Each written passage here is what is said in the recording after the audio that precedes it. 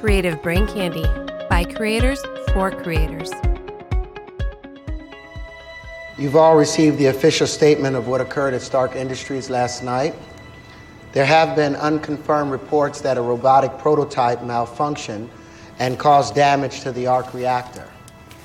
Fortunately, a member of Tony Stark's personal... Iron Man, that's kind of catchy. It's got a nice ring to it. I mean, it's not technically accurate. The suit's a gold titanium alloy, but it's kind of evocative, the imagery, anyway. Here's your alibi. Okay. You were on your yacht. Yeah. We have port papers to put you in Avalon all night and sworn statements from 50 of your guests. See, I was thinking maybe we should say it was just Pepper and me alone on the island. That's what happened. All right. Just read it word for word. There's nothing about staying here.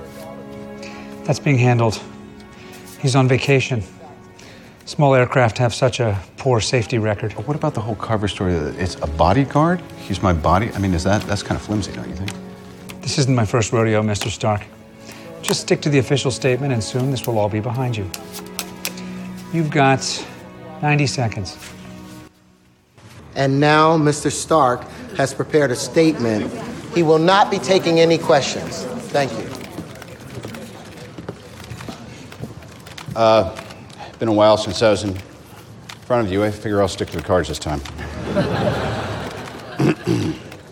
There's been speculation that I was involved in the events that occurred, the freeway and the rooftop. I'm sorry, Mr. Stark, but do you honestly expect us to believe that that was a bodyguard in a suit that conveniently appeared, despite the fact that... I know that it's confusing.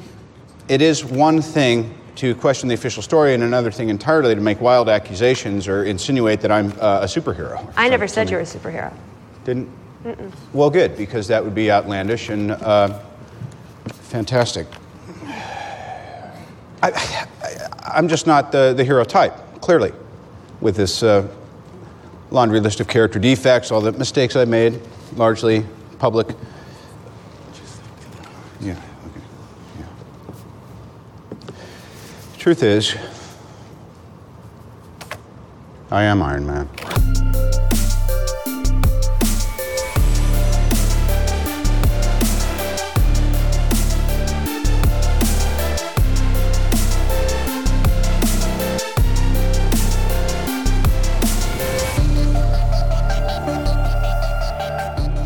Welcome, everyone, to Smoking and Drinking in Capes, a superhero podcast from a couple guys who wish they had powers. This week, we review the movie that started it all and defined what we have come to expect from superhero movies with just 4 words. It's 2008's Iron Man. But first, he's the guy that foreshadows that one day he will don that Iron Man suit, unless he gets replaced in the next movie. It's Jason. How you doing, Jason? You can't replace me. I'm Rhodey. Which Rhodey? The original Rhodey, the only Rhodey. Okay. And he is a legend from the Strategic Homeland Intervention Enforcement and Logistics Division. It's Stargate Pioneer. How are you doing today, Stargate? Sometimes you gotta run before you can walk. Sometimes you do. Thanks for coming on today. SP, I really appreciate it. We will get started with Jason and finding out what's happening around CBC. Are things happening around CBC? I don't know. Has CBC imploded? No, CBC has not imploded. Perfect.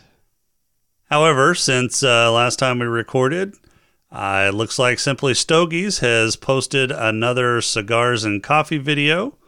They're talking about the Castagli Daughters of the Wind Robusto cigar. And it looks like Tim is heading up that video. And also the Video Game Lounge has released their newest episode, episode 9, the episode about nothing, where apparently John is missing. So I'm not sure what the other two have done with his body. But Kevin and Andrew may discuss that during the episode. Kevin apparently has a knot from hiding John's body, and Andrew has some amnesia. So go check that episode out. All right. Anything else? No, that's it. Perfect. Hey, SP, did you come prepared with superhero news? Jesus Christ, why do you make our guests do fucking homework? I didn't. I was just curious because, the last time he showed up with so much stuff, it blew my mind away. I was just seeing if he was lazy or not today. I actually have a lot of Marvel-related news. Oh, my gosh. You really don't have to say any of it. It's all for Legends of S.H.I.E.L.D. tomorrow, but if you want me to run it down right now, I could. Well, there's no telling when this episode's going to come out, so you might as well. Yeah, you might as well. It's going to be old news. This actually doesn't come out for a while. Okay, well, we'll start with stuff that really doesn't matter, right? So the Wiki community, that is the MCU Wiki community, actually came out with an appeal to Marvel to keep all of the television shows that are not Disney Plus, therefore not MCU canon. They want them to keep it canon. So you're talking about Agents of S.H.I.E.L.D., Agent Carter, the Hulu series, and everything over on Netflix, that sort of stuff. And it's an 18-page letter. I have yet to read the entire thing, but it is interesting, and apparently it's picking up traction in the news. Unless it's multiverse, guys, this is just me speculating, unless this is, Doctor Strange multiverse related, I just don't see this happening. I honestly don't see anything that's not Disney Plus being accounted for as MCU canon. Well, and they pretty much said such when they took over, Right. And it's the same thing that Disney took over Star Wars. It canned all the legacy stuff. Pissed off a lot of people, but it is what it is. Mm-hmm. Yeah. So are they trying to do a Zack Snyder's Justice League on this? Kind of sounds like it. Well, I mean, this is the MCU Wiki community, so they really hold no weight or anything. It's just a fan community, right? So they're just... Well, but it was the fan community that got HBO to release the Snyder Cut, or Warner Brothers. I don't think I have watched, and I know you guys haven't yet, but I've watched everything that I just said, everything that's Marvel related that has been out since Agents of S.H.I.E.L.D. started back in, 2013, 2014, something like that. And there is no way it can all be MCU canon because there's too many inconsistencies. So, like I said, the only reason that it could happen is if you elected each one from its own multiverse and then assigned it a Earth number. Yeah, that's the only way. And then what's the point of that? I mean, it's basically they're different universes now. So, I mean, they just want it called different universe. It's part of the MCU, but it's a different universe. So it doesn't really matter. The fan base wants it all to be in the same universe, and they're kind of forgetting the whole multiverse thing, and they want it to be one sacred timeline sort of thing. And it's just, it can't happen there. Like I said, too many inconsistencies. And within Agents of S.H.I.E.L.D. itself, which I think is the main contention for fandom right now, especially since you have Phil Coulson and you've already had some crossovers with Hill and Fury, that it had time travel involved in the last few seasons. So there's just no way it can be consistent with the sacred timeline or whatever Earth universe that the MCU falls under nowadays. Unless that was all part of the plan by we can talk. Remains. Yeah, we can talk about that a little bit later when we're talking about the movie that we came to discuss. But I honestly don't think they had that much of a plan when they started in 2008. No, heck no. No, they didn't. Yeah. No, flying by the seat of their pants. So another thing that I don't know when this is going to come out, but it might still be timely. Eternals earned a PG-13 rating due to fantastic violence and action, some language, and here's the sticker, guys, brief sexuality. Now, sign me up. Brief sexuality that has fans raising their eyebrows because the MCU have avoided sexual content since Marvel was acquired by Disney in 2009. Yeah, that and smoking. I don't know. There was some sexual tension between Tony and Pepper in this movie. Yeah, but this was pre-Disney. Yeah, and we could talk about that. Yes. Itself. Oh, yeah. Iron Man was pre-Disney. They didn't. Disney didn't acquire him till the middle of making Iron Man 2 is when Disney acquired Marvel Studios. 2009, 2008, somewhere in there. Well, this came out in 2000. Or I'm 10. Sorry, 2009, 2010. Yep. So even though Disney acquired Marvel Entertainment in 2009, there were still ongoing films at that point in time because this came out in 2008, but it was filmed, before that. Same with the Hulk or the Incredible Hulk. Yeah. So Iron Man 2 was in the process of being filmed when the acquisition. I don't know where Thor fell in that either, but I gotta believe that it was already in development when the acquisition was made. So anyway, yeah, this will be interesting with the PG-13 because of brief sexuality, and it'll be interesting to see what the brief sexuality is. And I ran into some articles that spoil some of the possibilities, but if your audience want to remain spoiler-free and not knowing when this comes out, I will just beg off on that. After the Eternals. I mean, did anybody expect this to not be a PG-13 movie? Aren't they all? Well, I mean, it's the brief sexuality comment. That piece. Piece. Okay. Yeah. And then, of course, this will come out, I guess you just said after the Eternals, so Correct. This will probably be delayed. But how'd you guys like the November 12th, 2021 first ever Disney Plus Day? Oh, it was excellent.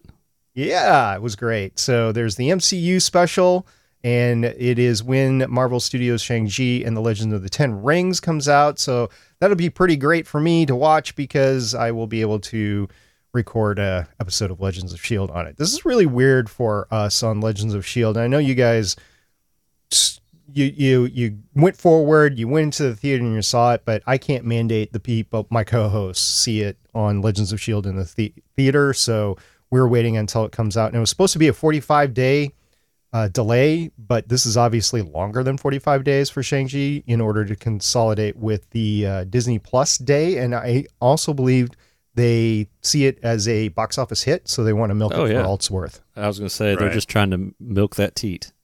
So it sounds like you need to do what Rob does and have goons come over to your co-host's house and kneecap them if they don't go to the theater. Damn straight. Wow. Is that what happened to James? He's not Can't here say. anymore. I can't. He ran out of kneecaps. NDA. All right. So that's all the applicable news that I can talk about this week then. Cool. Sounds good. How about a pod crawl then? Let's do it. Oh, we have a pod crawl? You said it. I double checked before we started recording. So maybe I lied. The jigs is up. All right, here we go. All right. We can call it, I don't know, say a pod crawl? The pod crawl! Pod crawl! Pod crawl! Pod crawl! Excellent! Insert it deep! Pod crawl! Kind of like a space suppository full of information. Movie opens with Sherlock Holmes in the Afghan desert with some military people. Things go bad because Sand is coarse, rough, irritating, gets everywhere, and tries to fucking kill you. And if the desert doesn't kill you, your own missiles will. You're gonna do that, Joe. Jump back 36 hours and Kirk Lazarus is getting an award for the best white man to play a black man, but he can't be bothered with showing up, so the dude accepts the award on his behalf. Stark leaves Vegas with a reporter to give her an exclusive of his nuts and a tour of his bedroom. The next morning, Stark heads out to the desert where we first saw him and gives a demo of a new missile that seems very over the top, and 3 cases of liquor. Now that we are caught back up to the beginning, Tony wakes up in a cave with a battery strapped to his chest to keep the shrapnel out of his heart. The fake 10 rings, not to be confused with the real 10 rings that we meet 13 years later, want Tony to build missiles for them in exchange for his freedom/death. Not liking the neighbors at his new summer home, Tony gets to work on a suit so he can move to an area with a better view and less crime. Skip through the suit building montage, and Tony executes his escape plan and vows to be a better man to his dying cellmate. Stark flies off and crash lands in the desert at a very high rate of speed and somehow survives the impact of steel smashing into coarse and irritating sand with only a welding jacket and gloves as padding. After making his way home, Tony asks for a cheeseburger and a press conference where he announces that he is out of the weapons game.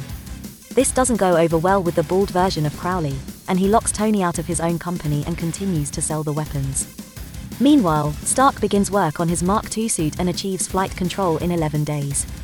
After a test flight with a slight freezing problem, Tony moves onto the Mark III suit and has it made in 5 hours with new material that is used in space.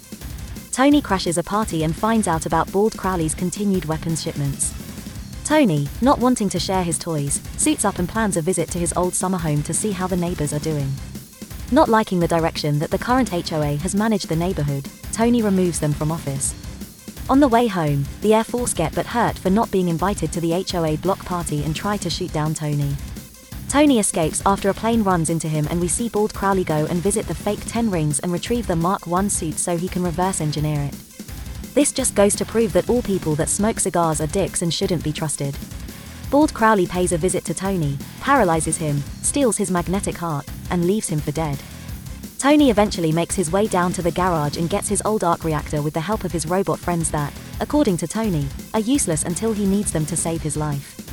Tony puts on his Ferrara-grade suit powered by a Pinto-grade battery to try and stop Bald Crowley from doing something bad. Not sure what that something bad is, but we needed a bad guy, so he is the bad guy. At the same time, Coulson and the other agents of S.H.I.E.L.D. try to apprehend and arrest Bald Crowley for being involved in Tony's kidnapping and hoarding too many cigars. Unfortunately, they are too late, because Bald Crowley has created his Ironmonger suit that is never called Ironmonger, but we need to tie his alter ego into the movie somehow. Ironmonger escapes and Iron Man tries to battle him. The fight is very one-sided, with Ironmonger getting the best of Iron Man most of the time. Eventually Pepper is able to overload the giant arc reactor and disable the Ironmonger suit as it falls into the generator, blowing up and presumably killing Bald Crowley. Next day, a press conference is held and cue I Am Iron Man credits. All right, 2008's Iron Man. First impressions, what are your thoughts when you first saw this? It's been a while. I don't remember. You don't remember? Okay, what are you? So long ago. What are your thoughts about it now? I mean, it still holds up. I still enjoy watching it. All right, that was going to be one of my questions. On it's been 13 years. Is it still good? Is it still valid? Does it still get you as I wouldn't say giddy, but excited about it? Well, I mean, it doesn't get me quite as excited about it as it used to, because I've seen it so many times now, and it's pretty much old hat watching it again. But I mean, it's still an entertaining movie. I still watch it from start to finish, and I still enjoy it. So yeah, it holds up. What about you, SP? I was trying to rack my brain since you asked me to be on the podcast here when I actually first saw it. I don't remember seeing it in the theater. I don't think I saw it in the theater. So I think it was a couple years later, once the momentum was going towards Avengers. I actually think the first MCU movie I saw in theaters was Captain America: The First Avenger. And ironically, I saw it in 2011 during San Diego Comic-Con in San Diego. So the group that I was with was really big into the MCU, and we all gathered up one of the nights, and instead of hanging out around San Diego Comic-Con, around the convention center there, and all the cool stuff going there, we went to a mall like 5 miles away or something like that, and watched the movie there, because that was when it was opening, or maybe it was the second week or something like that. So that's actually the first MCU movie that I saw in the theater. By the time that I saw Captain America: The First Avenger in 2011, I think that's July, I think San Diego Comic-Con was, I had already seen all the rest of the movies, and I think I saw them like on DVD, because streaming wasn't a thing back then. So I think I bought them on DVD or rented them and watched them that way. So when I saw it, I was intrigued by it enough to rush through all the rest of the stuff. And I think having Iron Man 2 early on kept me in it, because I don't think after The Incredible Hulk, which was the second movie that came out in 2008, I don't think I would have been incredibly interested in the MCU comic book movies.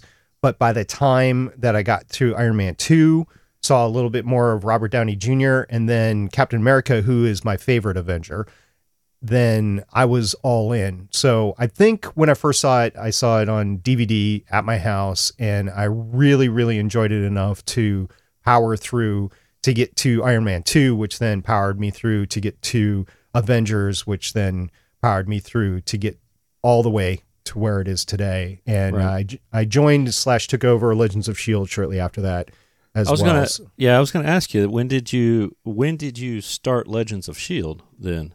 Legends of S.H.I.E.L.D. Legends of S.H.I.E.L.D. Legends of S.H.I.E.L.D. was started in the fall of 2013 when Agents of S.H.I.E.L.D. started.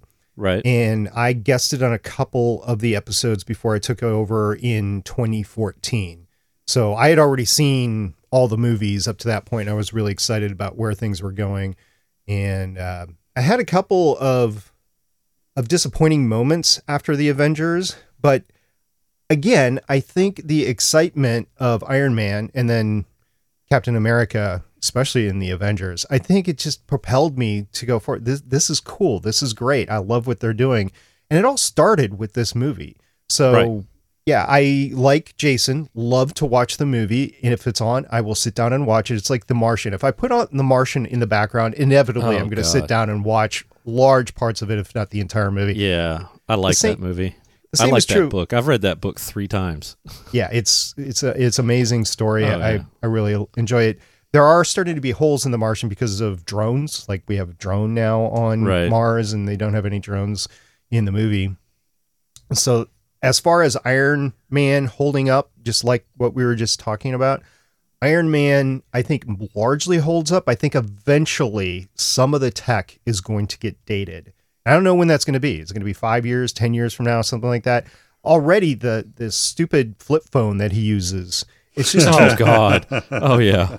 It was great tech at the time, and it still kind of holds up, but it's just far too small in this day and age. Yeah, you could say he's a hipster then. He is a hipster. Yeah, I mean, he's using a flip phone. If he were to be using a flip phone nowadays, he'd be a hipster. Yeah, that's true. I mean, what Samsung just brought out their little flip phone, smartphone thing. Yeah, their foldable phone. Yeah, well, yeah, they got the foldable phone, but they've got like 2 versions of it, right? One's almost like a flip phone, and one's like a book. There's several different ones on the market right now. It's just Samsung is entering the foray. I believe Apple will try their stab at it next year. They just had their iPhone 13 announcement, so it wasn't part of that, but I think they will in the future. There's detriments to it. There's wearability and reliability issues, and then there's a crease in the middle as far as, flip opening and seeing everything on the screen, but we'll see where that technology comes in the future. And I think once we start getting into that generation of stuff, that what we're seeing in Iron Man will start to get dated. But it's like watching Star Trek: The Wrath of Khan or Star Trek: The Next Generation. It's dated tech, but it still holds up in terms of story. And if you get past believability on a couple of things, it's still fun to watch. Right. Yeah, and even his dated tech, though, I mean, yeah, his phone sucked, but I mean, his garage and that whole setup there is still far beyond anything that we've got now. It just in terms of everyday use. Everyday use, yes, but if you're talking tech inventor billionaire, that stuff probably is not, available. And oh, by the way, talking about his garage, I had an issue with this the first time I watched the movie. I had an issue with it this time. I watched all of the bonus features that are included on Disney Plus with Iron Man right now, and they reminded me that stupid replica car was worth $50,000 when they filmed in 2008 that they destroyed, and they legitimately the Cobra destroyed replica? it. Yeah, they legitimately destroyed What? it. It's not an effect. They dropped a cement block on it. Well, see, I knew it wasn't an effect. I knew it was a practical. I didn't know it was an actual replica. I figured they just got a shell. It was a 50. What I heard on the extra features, it was and I remember talking about this about 10 years ago too. It was a $50,000 replica that they bought out of an old MiG factory, like the chief designer of the MiG factory or whatever owned it. So they bought it off him, transported it to the United States, put it into the film lot, and used it on the set and destroyed it in the filming of this film. God. Well, at least they didn't destroy a real Cobra. True. Yeah, I kind of figured it was like one of them kit Cobras, that you put some sort of crap like Porsche engine or something like that, and then it's just a fiberglass body. A crap Porsche well, engine. not crap, but I saw one guy, they put in a. Well, I mean, if it was a replica, that's basically what it was. Yeah. Yeah, but man, $50,000 replica, jeez. Yeah, they bought it for $50,000. So there must have been, ridiculous. I don't know, some real part into it or whatever, because you can make them pretty cheap. So I would imagine they'd be all over LA. My parents who live in Minnesota, their neighbor built a replica. So I know that they're available. Yeah, as a kid, I knew a guy that he built himself a Cobra replica as well. Loved the crap out of that thing. He would flash it everywhere. So you brought up, SP, about this was a good launching for the MCU. Do you guys think that any of the other obviously Hulk probably not. But maybe like Captain America. Do you guys think one of those could have kick-started this as well as Iron Man did? I don't know. I don't think so. I think the charm and screen presence of Robert Downey Jr. did a lot to thrust Iron Man into the mainstream. Okay. And Favreau's directing style and the way that he presented Iron Man to the general audience, I think, played a large role as well. So I think without Favreau and Downey Jr., I don't think the MCU would be nearly as popular as it is. Okay. So do you think, and I was actually going to bring that up, do you think anybody other than John could have done a good job at this? In terms of directing and, I mean, like if a Joss Whedon got in there, right? Well, Joss Whedon eventually did get in there with the Avengers. Right, with the Avengers, but not with Iron Man. Yeah, you didn't have... There's a difference between the two of them, right? Yeah, I mean, as far as their tone. You didn't have the sacrifice that Joss Whedon demands of his audience, and we see that in Avengers later on. So, could Zack Snyder come in and do this? No, he just doesn't get the camp. He doesn't get the way Marvel story needs to be told.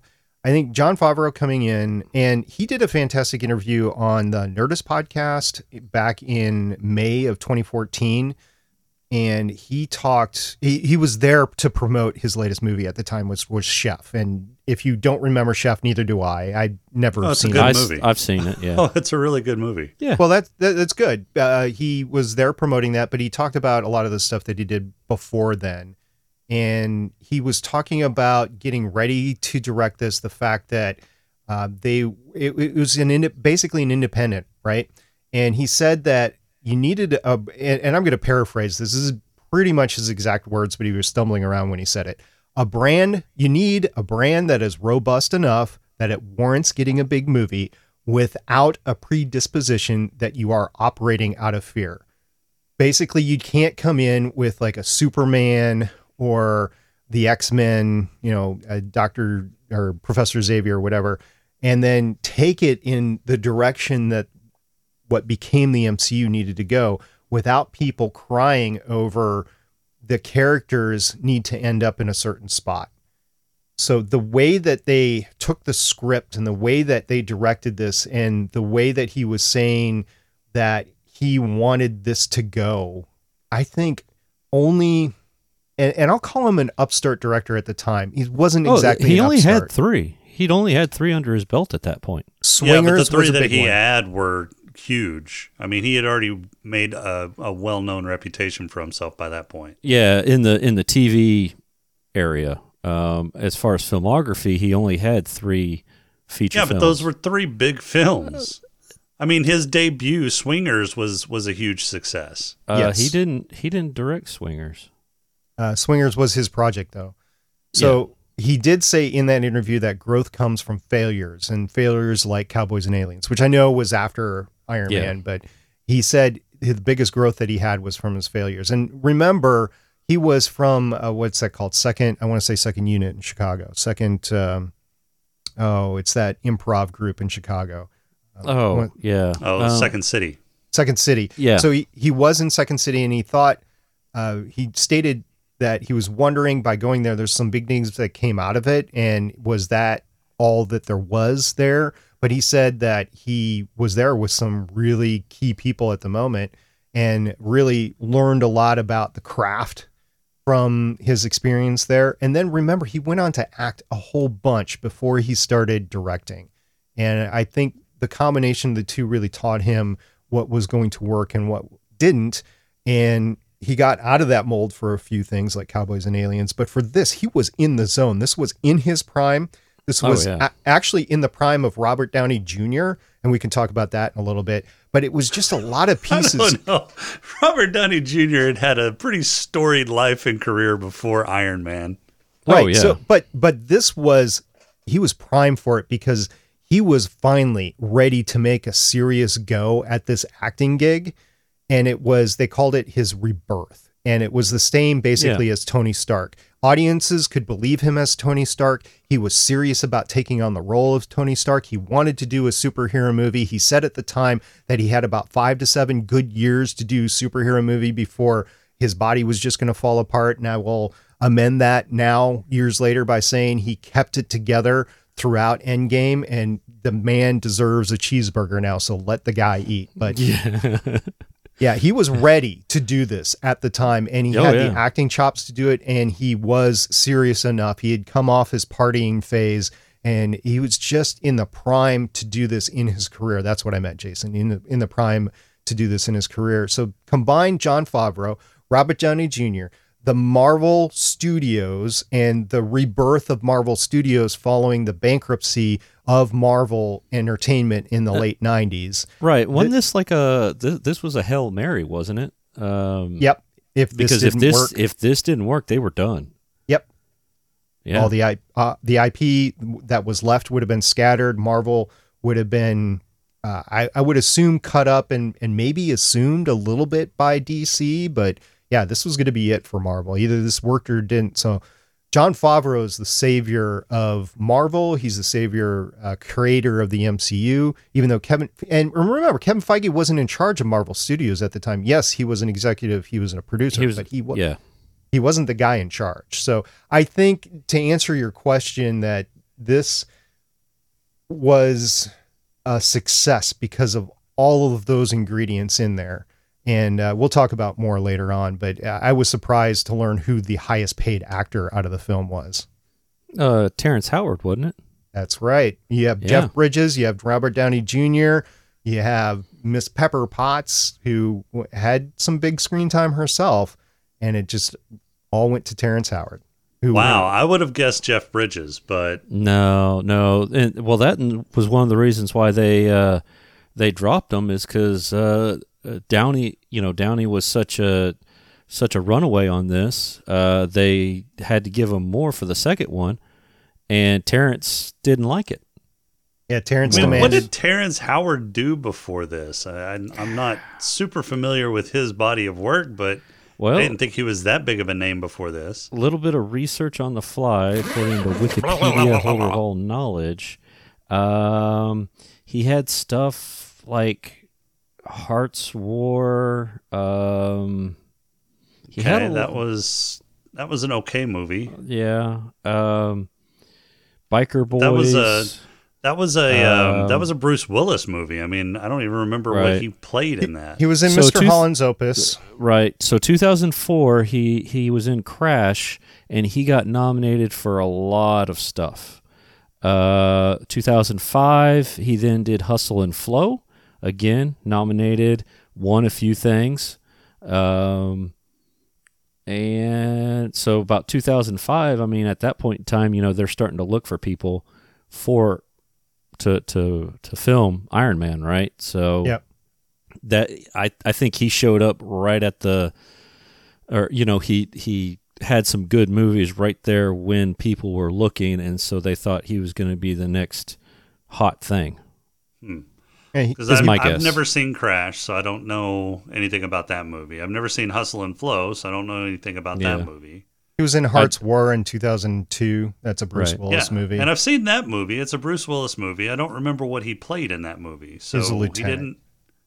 Well, it's like a World War II movie. Yep. So yeah, I don't remember his character in that movie, so he didn't leave a big impression. Now I know that he's really popular now. He's on that Fox series. Yeah, Empire. He's on Empire, and that's a huge success. So, but that didn't come until long after Iron Man. Right. So there was a HuffPost article, I want to say back in 2013, 2014, which was titled, what was it titled? It was How Iron Man Ruined My Career, I believe.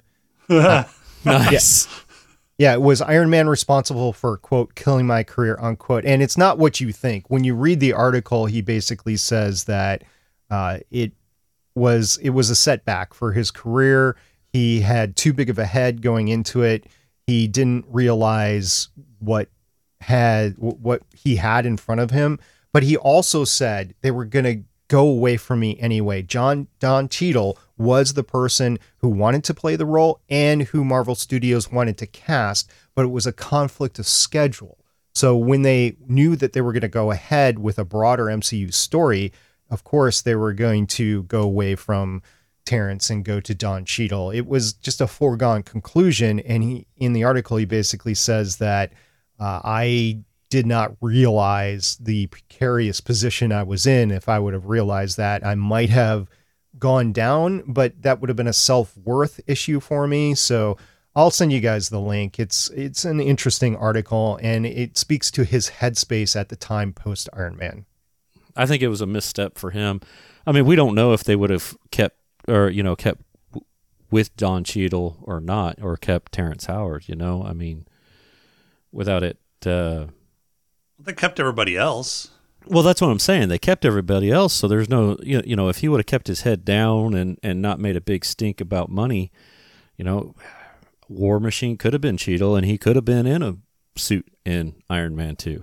Yeah, at the time, that's what it was. And in the movie, by the way, when at the end, when he's taking a look at the Warhammer suit, right, that the Mark I suit that's staying, or Mark II suit that's staying there, and he's like, oh, next time. When I first saw this, and for years, I was like, why didn't you just get in there and fly away? And I didn't realize at the time. I have since realized it, and my eyes go to it every time. There is no arc reactor to power it. So. Right. The arc reactor is all in his chest. Yeah, he could have crawled into the suit, but he wasn't going anywhere. Yeah, because the first few of them, well, even in Iron Man 2, it was still powered by the arc reactor in his chest, right? It wasn't until 3 when he got rid of it? No, or was it at the end of 2? Rhodey flew off in it in 2. Yes, he flew off. 2. He flew off with it in 2 because at the time, Tony, and this is my headcanon, and so rip it up if you wanted to, but Tony always knew that he wanted his friend up there with him. So he retrofitted the Mark II suit so that it had its own arc reactor, so Rhodey could power it at some point. Right. But he didn't, but as far as his own Iron Man suit, it didn't have its own arc reactor until later. That is correct. Until 3, when he started automating them, yes. Yeah. Because was it at the end of 2 that he went through the surgery? I thought that was the end of 3. Oh no, yeah, it was the end of 3 after it was all said and done. That's right. So, and this never really affected me until I watched it this past time, but that is a huge freaking hole in his chest. Yeah, it is. If Gwyneth Paltrow is able to basically fist his chest. I mean, why did I know you were going to go there? As soon as you said big hole in his chest and Gwyneth Paltrow, I knew you were going to go fisting his chest. Right. I mean, seriously, thinking about that, I'm like, it didn't dawn on me until this. I'm like, where are the organs at this point in time? It's just plasma discharge. Okay, so it's just plasma. So I guess they pushed him aside around that tube in his chest. Yeah. So, so if you go into the special features of Iron Man, you will see the prosthesis that they create above Robert Downey Jr.'s chest in order to create that cavity in there. And that's why he's laying down, because his stomach's actually underneath him, and it just looks like he's laying or sitting prone or something like that. So yeah, it's all special effect. There's no actual hole in there. But I have all sorts of... But in the movie... to put an actual hole in Robert Downey. All right, Robert. That's some method acting right there. Right. Yeah, you got to commit to the role. How committed are you? How committed to this role are you? But this leads to a lot of nitpicking, right? Because if he's got these shards that are in imminent danger of entering his heart and then just shredding up his heart, anytime that magnet is depowerized in his chest or vacant from his chest, those shards are going to be moving. They just don't sit there for a minute or two. They start moving. So when he even changes out the arc reactor, and then the time that Pepper fists him and then pulls out the magnet in the end of it. So those shards are moving. And I have a question about that because he should be dead based on that. And same with Yinsen operating on him on the cave when they put the first version of the arc reactor in. And it's just a plot hole, pun intended, that unless there's some sort of capacitor with the casing that runs around it, I don't know. But you're absolutely right. If you take out the bone, I guess, you can and push the lungs aside a little bit, and I guess that would work. Yeah, because the heart's the not aorta, in the center. the pulmonary artery. Yeah. Now, so Jensen said that it was basically a dead man walking kind of wound, though. So it took a week for the shrapnel to move. It would take a week for the shrapnel to move to his heart. And that's just so from he's got moving time. around, right? I mean, so basically you're moving around. It because of the barbs, it's working its way through.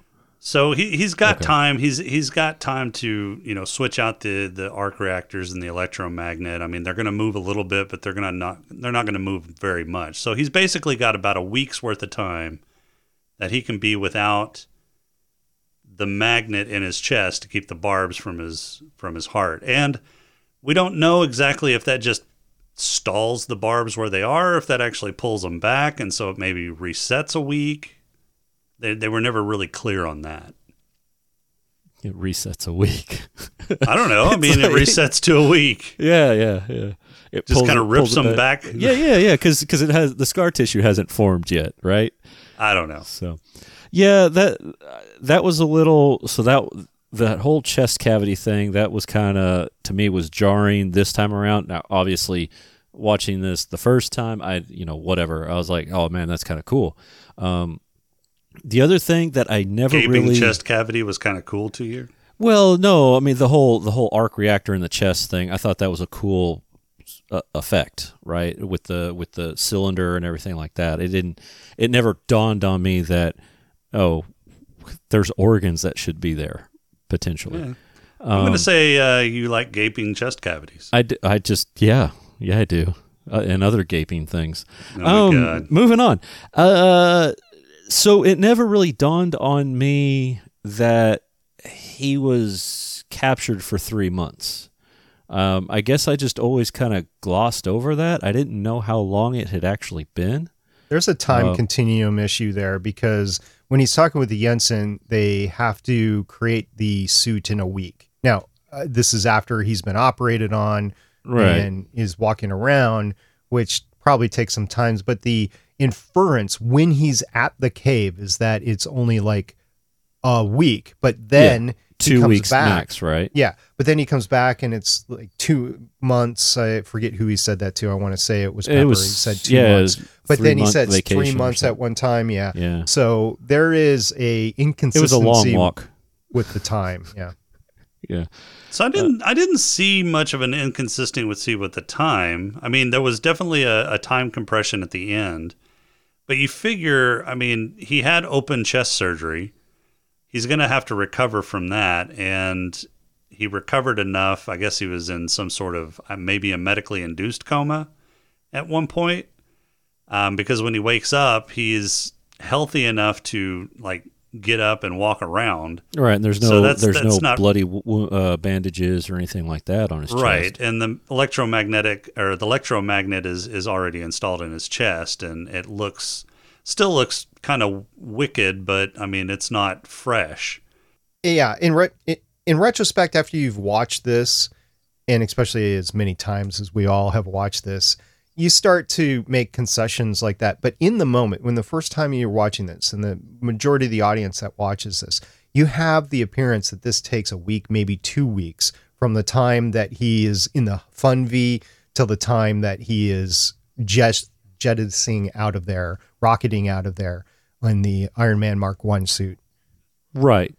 Because Rhodey goes and saves him, right? Or goes and picks him up. So then that makes you think that he's still out there. There is a deleted for scene 3 months that shows the general with Rhodey on the ramp back at Edwards Air Force Base, where Rhodey has requested a transfer to go with some special forces so he can go fly around Afghanistan and as a side gig when he's going out there, ruining his career, going with the special forces, because that's just not his career path, is look for Tony Stark at the same time. So with the deleted scenes, you get a better sense of the expanded time frame that's going on here. The other thing that I never caught on to until I was having to write the pod crawl and all that fun stuff. When it was 11 days and he achieved flight with his Mark II suit. Now, I understand, he kind of had an idea already. So 11 days, maybe not impossible. And then, the Mark III suit, I'm assuming he didn't change any of the tech. He just changed the outer shell, was like 5 hours to fabricate it. The thing that really blew my mind is when he was doing his test flight thing and he was testing his boots. He had stable flight at 1% thrust. Yeah. 1%. How freaking fast does he go at 100%? Yeah, he can definitely go. I know he more goes than supersonic, Mach 1. but Hey, how he goes from L.A. to Gomar. Right. Gomar in like 20 minutes, right? Yeah. No. Galmora. But I don't know that it was 20 minutes. Well, there was definitely some movie time compression there. There is. And it wasn't that fast because it wasn't like terribly fast because the planes kept up, right? He went supersonic. He went supersonic and they fired a missile at him. So the F-22s can do, let's just say nominally about Mach 2 full thrust, for a limited amount of time. And you're probably burning so much gas that they can't sustain it for very long. When you're going that fast and you launch a missile, the missile actually will get a little bit of action from the plane. So the missile's automatically going Mach 2 and then it accelerates from that. But then eventually it ends up in its own slipstream. So it's got to slow down to its own inherent max speed. But what I was going to say is, again, the deleted scenes come in and gives a little bit more perspective. This was never in the movie, but in the deleted scenes, he actually asked Pepper to arrange a party at his house in Dubai. So they go to his house in Dubai, they have a big party there, and he has fireworks that night. That night with fireworks, he launches up in the air with his Iron Man suit. It's kind of an elaborate ruse to get him closer and to be able to launch up in the air, the sky with the fireworks. And he goes to Afghanistan, takes care of business, and then he comes back to Dubai. So it's not there and back again from California to Afghanistan and back, but in the deleted scenes, it's Dubai there and back, which is a little bit more believable. But in the movie magic, they decided just to go from California and back.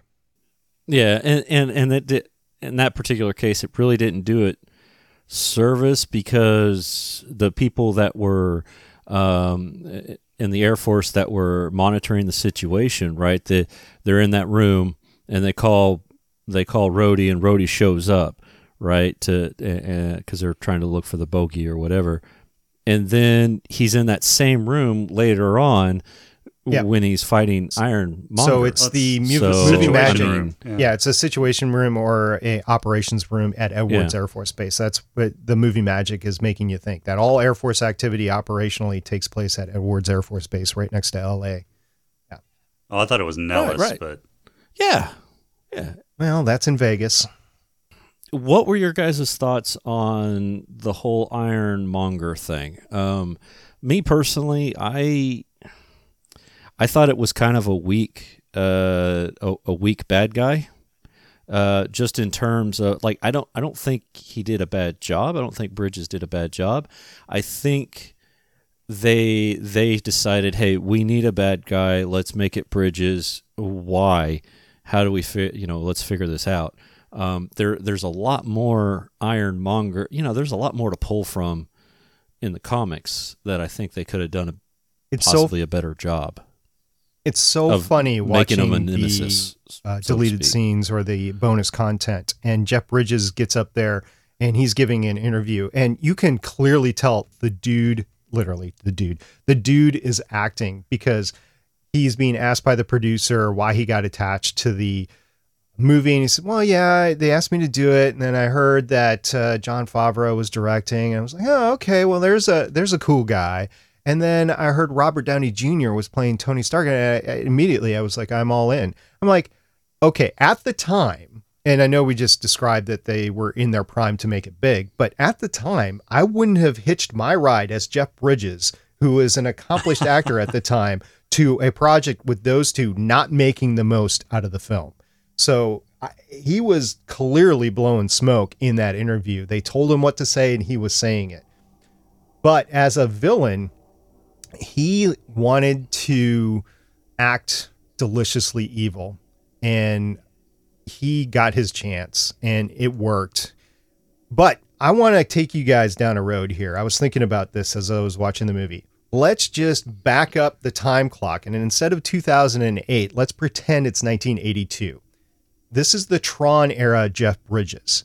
Would the Tron era Jeff Bridges in 1982 be able to play Tony Stark? And perhaps his co-host or his co-star from the Tron movie, Bruce Boxleitner, or maybe David Warner, be able to play Obadiah Stane? So Bruce Boxleitner, I don't think so, because Bruce Boxleitner is about the same age as Jeff Bridges. Which is why I brought up David Warner. David Warner, I don't think so. I don't know. So Jeff Bridges just has that range. I mean, he's played everything from The Dude, which is about as opposite as you can get from Obadiah Stane. I mean, if you were to look at a coin, The Dude would be on one side and Obadiah Stane would be on the other. Literally, they have, one's bald and one has long hair. One's a huge, like, hippie type character, and the other is this master of industry. So they're literally as far apart character-wise as you can get, and Jeff Bridges plays both of them really well. I don't think Jeff Bridges, even back in 1982 or in the 80s when he was doing a lot of his early work, I don't know that he's got that kind of swagger and charm that Robert Downey Jr. brought to Tony Stark. Yeah, so if you think of him in Starman... Starman isn't a great example. I mean, he... Well, no, but I'm just thinking in terms of mannerisms at that age. Starman and Tron, no. I think know. Also, you got to think so. In terms of the movie would have had a different tone, because superhero movies were very different in the early 80s. But I think he could have pulled off as much of a Tony Stark as you could have in the early 80s. So would the movie have worked? Maybe, maybe not. I don't know. But I'm glad we got the one with Robert Downey Jr. in 2008. Right. I mean, I think that was just really, really perfect casting for Tony Stark with Robert Downey Jr. Yeah, I think they did a great job on casting everybody. Everybody, to me, was good, other than maybe Terrence Howard was a little, arrogant. Sometimes he came off a little arrogant, but then again, that kind of matches. That matches his character and being this Air Force guy that, he's used to being in charge, right? So I don't know. I can't really see anybody else doing this. No, now in retrospect, a lot of people have talked in the ensuing years of who could have played Tony Stark versus Robert Downey Jr. And it's really just Robert Downey Jr. I actually am unaware of anybody else doing a screen test. I think specifically they brought Robert Downey Jr. in for this role. At least that's the lore. And he just fit the thing so well with the studio that they said, okay, let's go do it. Jon Favreau talks about being attached to this movie as its director for 2 years. So it's been a 2-year process for him. Filming was about 90 days, but it's 2 years from the time that you get the script to the time that you cast, to the time that you shoot, till you edit it, and then do the premiere, the promotional part, and the movie comes out. So the casting part was really spot on the nose with the entire cast for this. As we see, except for Terrence, everybody else stayed with the MCU for the rest of the time, including Clark Gregg with S.H.I.E.L.D. and Nick Fury, Samuel L. Right. Jackson came in. You know, that's an important part. There's two parts to this that weren't in the original script. The one was the I am Iron Man moment, but the other one that I want to talk about is Nick Fury. That ending, that coda at the very end, was not in the original script. During the filming of the movie, they got the idea of doing this little extra thing, and they were doing it out of fun at the time. They had no idea if this movie would be a hit or not. At the time, Marvel was not screening any movies, so they had no idea about audience reaction to this. So it was all shot in the dark, including that post-credit scene with Nick Fury. But I think the strength of the movie combined with that coda moment with Nick Fury in that post-credit scene really redefined and modernized the comic book movie at the time. So it was all a success. Oh yeah. Yeah. And all because of that, every movie, even if it's not Marvel, you're looking for that mid-credit or post-credit scene, you know. My kids ask me all the time, is there anything after this? Even for like Fall Guy or Free Guy and stuff like that. Do you guys know what the first post-credit scene ever was? Oh, no. It's Ferris Bueller. That was the first one? Yep, first one. I would have thought somebody had done it earlier, but all right, let's move on just a little bit. CGI. I mean, we pretty much said CGI is going to still kind of hold up. I mean, I didn't see anything glaring in this one. Did you? No, guys? it still looks good. So this one, other than Iron Man and Ironmonger, most of it seemed like it could have been practical. So, interesting fact, if you didn't know this, guys, and stop me if you do, Sam Winston's prop company did all the practical effects. Are you aware of Sam Winston? Oh, yeah. Yeah, so for the audience that might not be familiar with Sam Winston, he's a 4-time Oscar Award winning in the prop development department. He won for like Jurassic Park was one of them, Terminator 2. So he was doing a lot of great special effects movies starting in like 1972, running all the way to his death in 2008. So they had finished Iron Man. His company had finished Iron Man before this. And then he is credited with movies such as Avatar and G.I. Joe, The Rise of Cobra in 2009 and 2010. So he has an extensive filmography, if you take a look at it, in his special effects. And his company at the peak of their time did a lot of the special effects for this. And ILM did the CGI for this. So it was a recipe for success. They did not have a failure there. That was good to go with both the CGI and the special effects. All right, SP, this is your favorite time. I finally came up with an official title for it. Superpower Roll Call.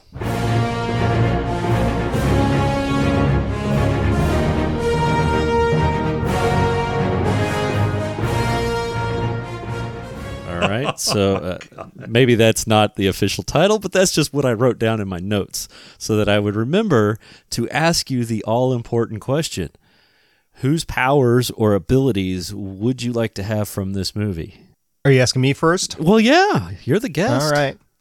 I would love to have Tony Stark's mind because it's just an incredible, like as an engineer, I identified with the engineering mind of Tony Stark. I'm like, great. The beginning role when they're at the award ceremony of, I built his first engine at 4, graduated from MIT at You whatever. thought they were talking about you, didn't you? I did. I was like, oh, that's all me. That would be great. But, you know, it's a little bit unrealistic, but he is just that good. And it sets himself aside from everybody else. And that's his real superpower. Yeah, he has the suit, which is great, but it's a prosthetic.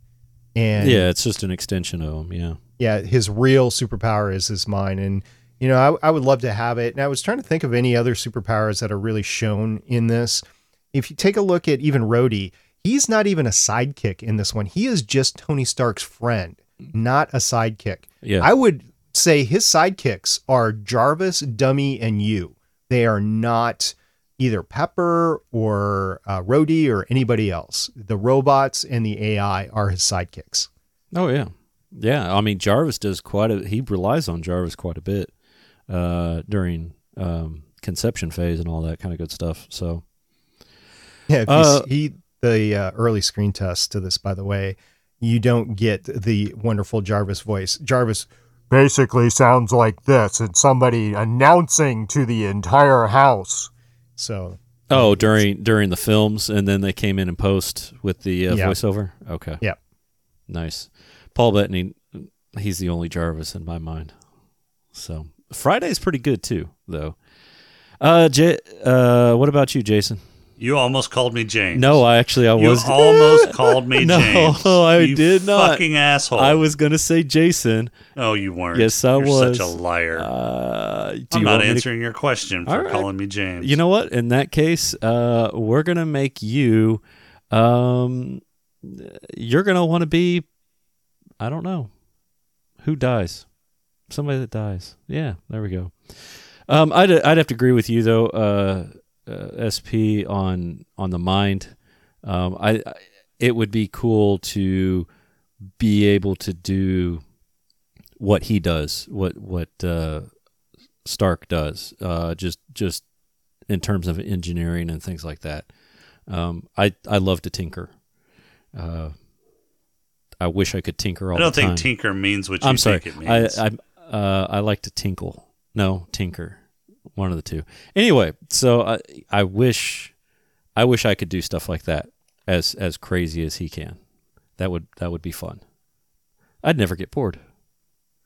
And we see throughout various different scenes in the future, not necessarily in this movie, well, I guess maybe the cave, that he can do it without money. Right. Because he doesn't need the fancy tech around him. He can create what he needs with whatever is around him. He created the arc reactor in a cave.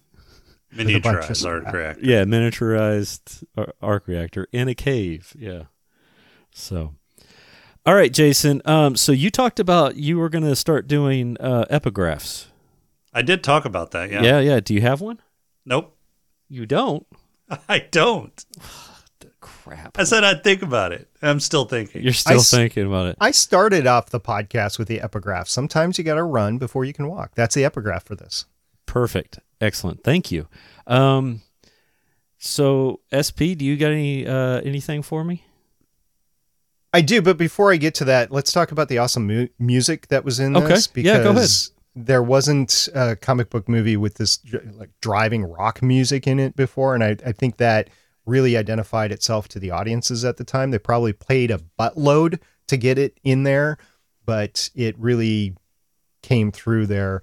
And then also let's talk about the Stan Lee cameo. This was the first MCU Stan Lee cameo. It was not his first cameo overall, but his first MCU cameo. Right, because he got into Fantastic Four and those kind of things already, hadn't he?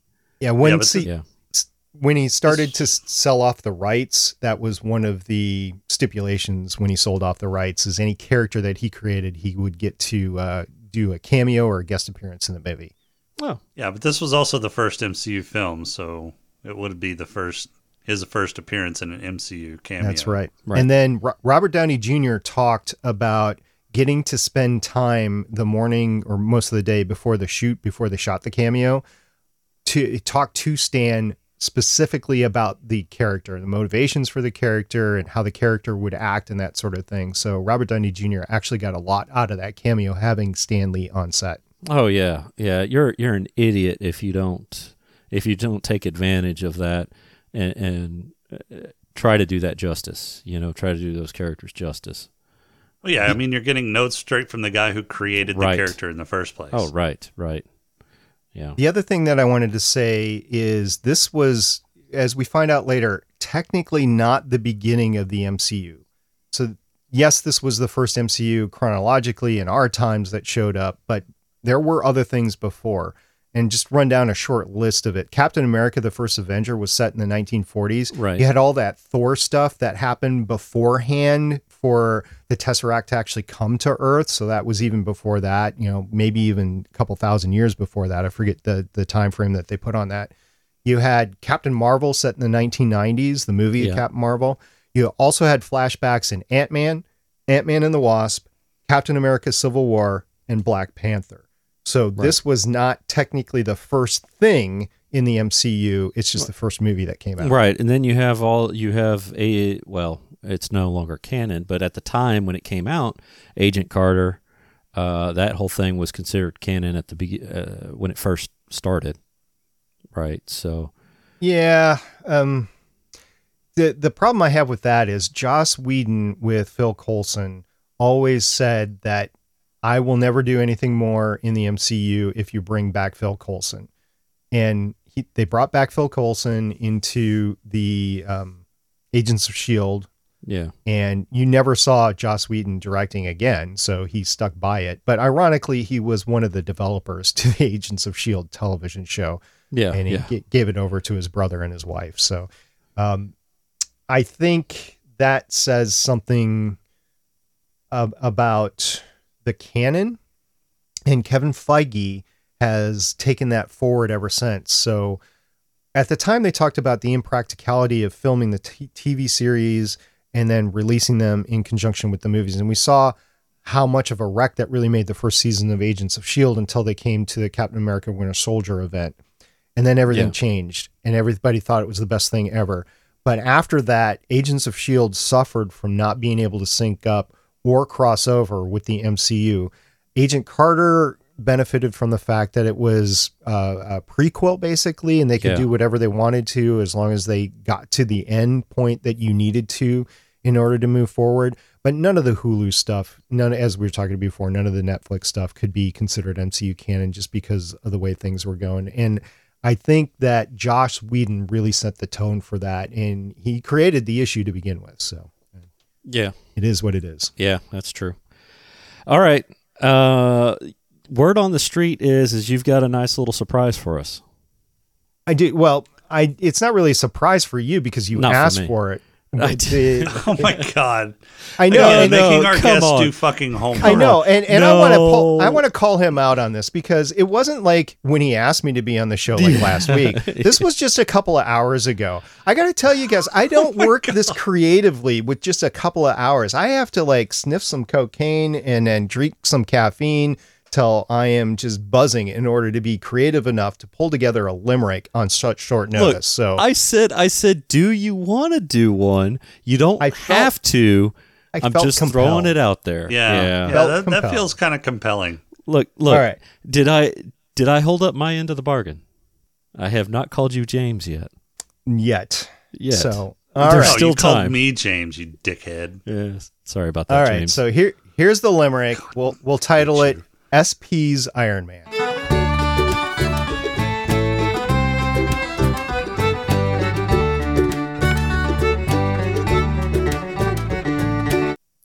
Dummy and you and Jarvis sidekick.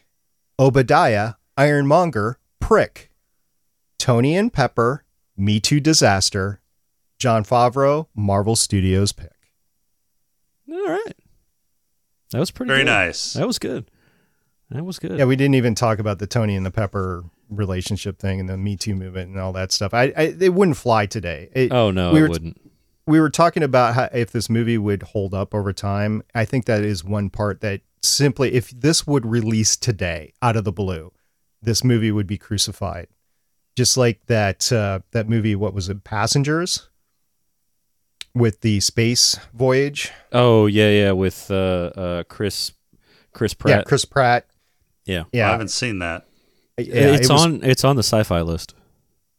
There is some, I guess you would call it gaslighting going on in there, and it would just be torn apart. It was torn apart, actually. So how would the Iron Man scene not hold up? I mean, I don't see what the conflict is there. Because you have somebody working for Tony Stark being, I don't know, suggestively harassed.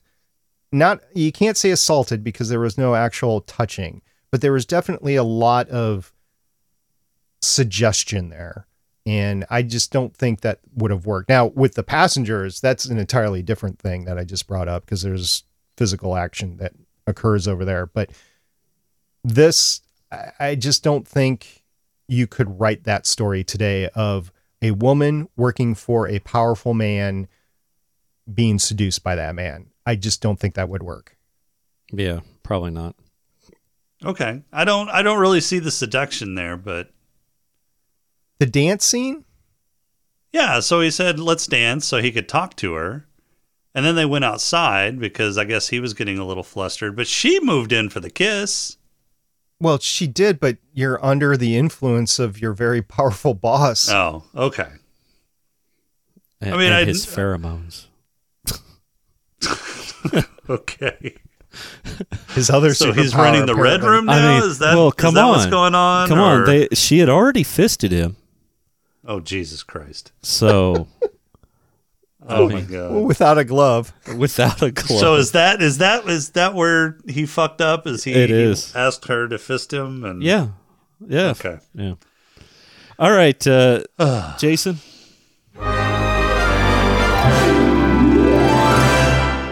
Black lung, sir. Oh, my black lung's gonna go to Obadiah Stane. All right, perfect. How about you, SP? Definitely. I couldn't be sure, but I think he was the only one smoking in here. Yeah. And Yeah. he had Well, the big Big ass stogies. cigar. Yeah. Other than well, there was some others, some of the Ten Ring guys while they were watching Stark that were smoking. But Well, yeah, 3 for 3. Definitely. Oh, this is a threesome. Oh God. I'm giving I it changed to mine. I give it to Stain as well, or as I like to call him, Bald Crowley. SP, let's go with the head lush. I'm gonna go with Rhodes because he got lit on the plane. And, He's working. Yeah. And he could not hold his liquor. So I'm just going to go with Rhodes, even though Tony always has a glass of scotch with him or whatever, although he did after his accident stop. But I will go with Rhodes because he can't hold his liquor versus Tony can. Gotcha. All right, Jason? Wait, after what accident did he stop? Well, After his kidnap. No, he was drinking after his kidnapping. Okay, I believe you. Where? When he went to the ball. Oh, The yeah. first thing he did was go to the bar and say, I need a scotch, I'm starving. And then he ordered 2 martinis for him and Pepper. Extra extra dry olives. with Yeah. olives. Yeah. No, he was still drinking. Yeah, but it wasn't as often, and it wasn't just randomly like before. I mean, he was drinking in the car, drinking on the plane, everything like that. I mean, he was at a benefit party with an open bar. That seems appropriate. Sure. Yeah. But mine's going to go to Tony, too. All right.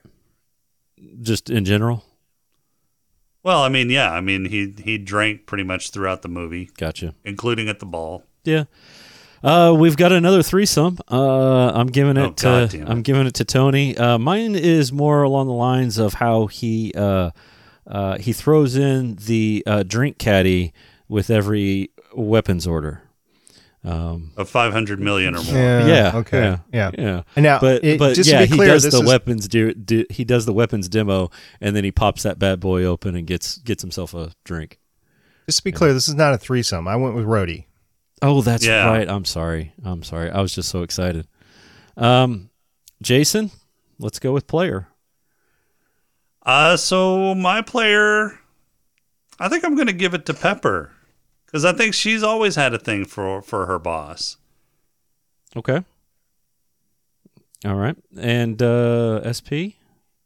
I could see that. I hadn't thought of that, but I could see that. I was also thinking about going with Christine Everhart because, well, she ends up with a lot of guys throughout the MCU and just Tony in here. But I will actually go with Tony because in every scene before he starts his relationship up with Pepper, you always see him with a woman on his arm or a woman approaching him.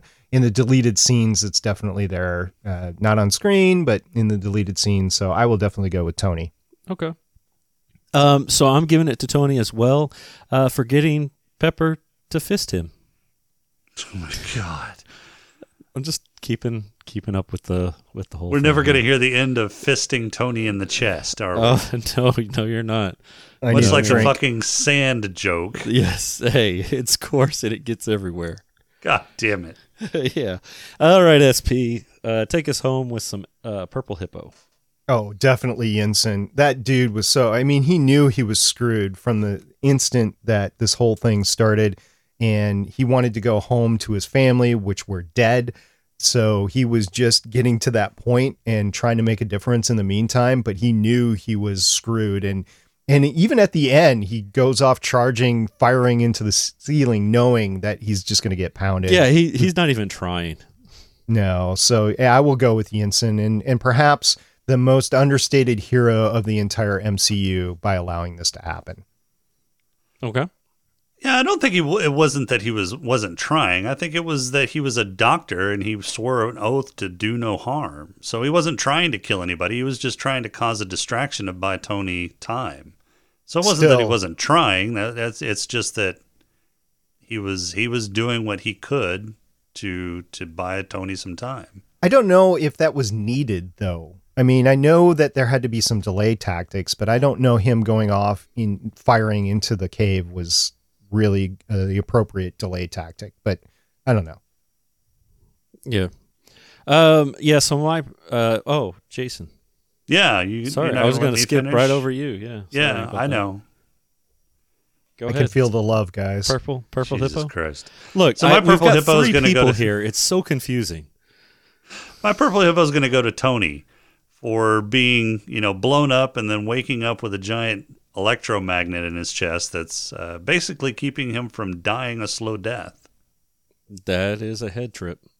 Yeah. I was thinking of Tony as well, but in a different aspect, because in the entire MCU, actually his entire life, he has to make a choice between the best choice between two worst choices. And it starts from the beginning, growing up with a dad that's a workaholic and a prick and possibly an alcoholic. And we see a younger dad, in the MCU later on, but it starts with that. And then you go through all the mind fracks of, he's got this company that produces weapons, but he sees what the weapons does. So he tries to shut it down, but he ends up getting people killed in the process. Even when he solves world peace in Iron Man 2 later on, he gets that other people are going to be going against him and he has to make bad choices in order to make things right there, all the way through Endgame and him dying in Endgame. So he's always making the best choice out of two worst choices. And I could see that as a cause for him being the MCU purple hippo along the way. All right. So I agreed with you, SP. I gave it to Yinsen, mostly because one, to me, it was insinuated that his family died because of Stark weapons. Oh, that's right. Right. In the Gomer.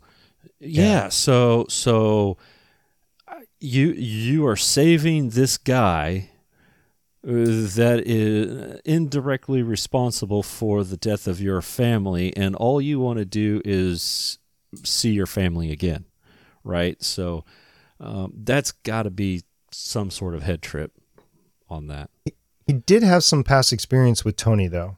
He did, yeah. We get to see that, yeah, in Iron Man 3. Yeah, CERN, yeah. I think that's what it was. Some conference, right? Yeah, it was a conference in Bonn. Oh, that's in New Year's Eve, 1999, if I remember right. Yeah, I think so. Yep. All right. Any final thoughts? This was a great movie. I love talking about it. I love watching it. It's just so much to watch out there that you can't put this on a loop and watch it all day long. And there's other stuff to do with life, but it is a really good movie. If for some reason you haven't seen it and you haven't seen any of the MCU, this is the place to start. It will hopefully get you excited about the whole thing. And it's not made for absolutely everybody, but I would say a good 98% of the people that eventually become MCU fans watch this and love it. So it's a good movie. And if you like this and you want to talk to me about it, I can talk about it all day long. I've been podcasting about the MCU Marvel since 2013. So this is my jam. This is your jam. Anything, Jason? Not really. I mean, yeah, like SP, I still really enjoy this movie even 13 years later. This is the first movie that I ever saw in the theaters for the MCU. Of course, it's the first MCU movie. Now, I did skip Hulk and Thor, and I think I saw Iron Man 2 in the theater, and then I skipped the other Thor. So have you watched those at all? Oh yeah, I've seen those. Yeah, but I didn't watch them in the theater. Gotcha. So the Iron Man movies, I was definitely watching in the theaters. I did watch Captain America in the theaters. The Hulk and Thor movies, I didn't really get into in the theaters until the third Thor movie. So, well, that's the best one. I'm not even sure if you have to watch Hulk for the MCU. Like it doesn't. It doesn't move anything forward. There's been talk. Well, about... I mean, there are some. I mean, so what's his face? Abomination is in the new Shang-Chi movie. Yeah, but you really whatever. You know, it's not. It's not. Yeah, it's critical. a cameo. Yeah, it's not critical. So, but we talk about what Liv Tyler, is that her name? There's been talk about bringing her back too. But overall, I haven't seen a need for it, and I haven't seen the latest Shang-Chi movie yet. So I have heard about Abomination being in it. It's been plastered all over everywhere, but I just haven't seen it yet. So. Yeah, it's a 5-minute thing. It's not that big of a deal. All right, so but it's funny. Yeah, it's good. So that brings us up to next time. Next time we will be reviewing the movie where a race of immortal beings with superhuman powers who have secretly lived on Earth for thousands of years reunite to battle the evil deviants. It is 2021's The Eternals. Comes out on November 5th. Time travel. It sucks, man. It came out on November 5th, so it came out last week as of this recording. So we will be, or as of when this recording airs, releases, whatever. Anyway, we're reviewing it the next time because of the way our recording schedule is. That's the next thing coming up. So, what? Yeah. Let me ask Go you ahead. guys questions about Eternals, because I won't see it until it comes out on Disney Plus. Right. But you guys think, well, because as the producer and director of Legends of S.H.I.E.L.D., I can't force any of the co-hosts to go watch the movie. But that doesn't mean you can. We'll just see what the pandemic is like at that point in time. But so I've heard that this could be a one and done. I've heard a small percentage that the Eternals will come back at some time in the future. Do you guys think this is going to be like a one shot, or do you think that it will roll on into the future? Maybe not all of them. Yeah. I would like to see, well, I mean, they've hinted at, what is it? The Black Knight, Kit Harington, Jon Snow. I could see him coming back. They've hinted at him coming back and having his own thing, or being more involved at least. I don't know if they would bring all of them back. If anything, it'd be similar to like an Avengers or an Endgame Infinity War type of situation as a team up, I would think. Now, we could be completely wrong after watching this movie. Yeah, I was just wondering what you thought about going into it. Yeah. I don't think they're going to bring back all the Eternals in the movie. I can't imagine Angelina Jolie doing this more than once. There's a few other of the actors in the movie that I don't know that they want a recurring role in the MCU. But I could be wrong. I mean, if the Eternals hits well enough and does well enough, and they offer these actors enough money, I'm sure they'll come back for more. Yeah, Angelina Jolie definitely has a history with comic book or action-based movies, so I could see her wanting to do more, even though she's older now and has a different political stance than she once did, but I could see her coming back because it kind of fits her genre just for popularity's sake, right? But if the character doesn't have any more story in it, then I could see that too. And she probably demands quite the price for the screen time. Yeah, possibly. I wouldn't be surprised if many of the Eternals don't make it out of this movie. Yeah. Right, sacrifice themselves to the whatever it is. Or not even maybe a convergence. sacrifice. They just die. Yeah. Yeah. Basically a big what happened to Asgard, right? Right. Yeah. All right, SP. I appreciate you coming on. As always, it was great. I specifically brought you on because I thought you'd bring a unique perspective since you've been reviewing this stuff forever. I was interested to see what your take was on the movie that started it all. So I appreciate you taking some time out of your busy schedule to join us today. Yeah, thanks so much for having me. Call me anytime when you're talking about Marvel stuff.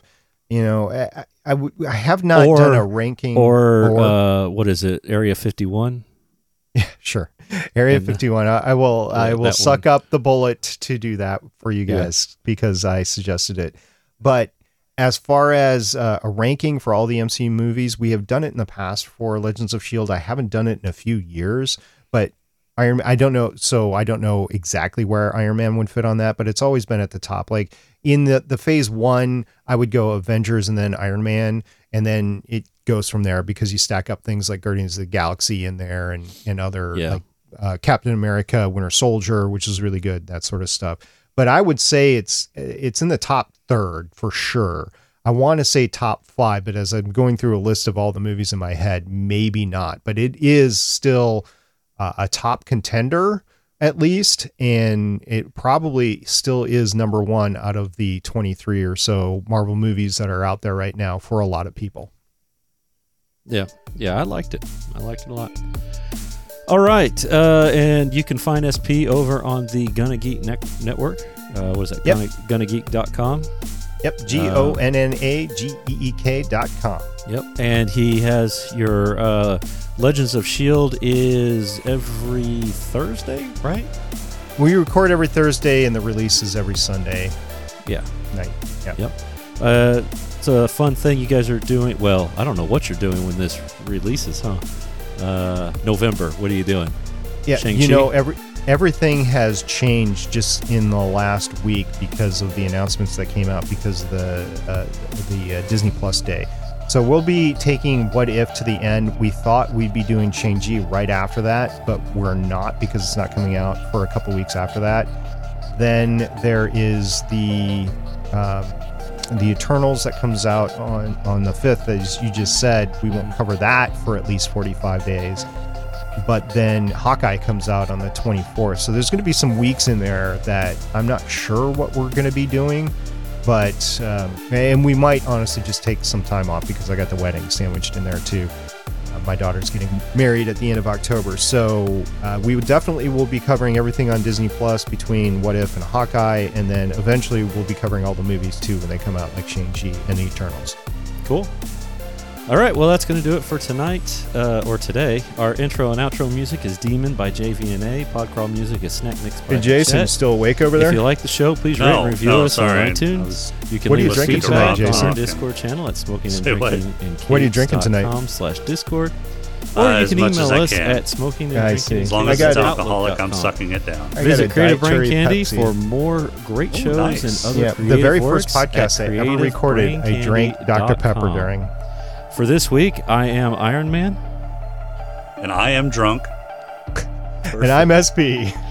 All right, we will see you guys next time.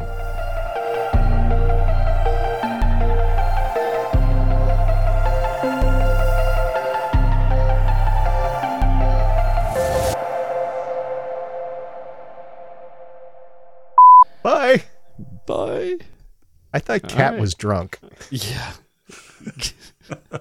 she's perpetually high. And we've also got episode 9 by the Wild Children, the Stay Wild Trauma Children, where they're breaking down news about. No, you're gonna have to Edit that out. Edit! Who is, Edit! He doesn't know, but that's okay. Oh, this is okay. So this is Video Game Lounge. They changed their shit. They changed their format. Okay.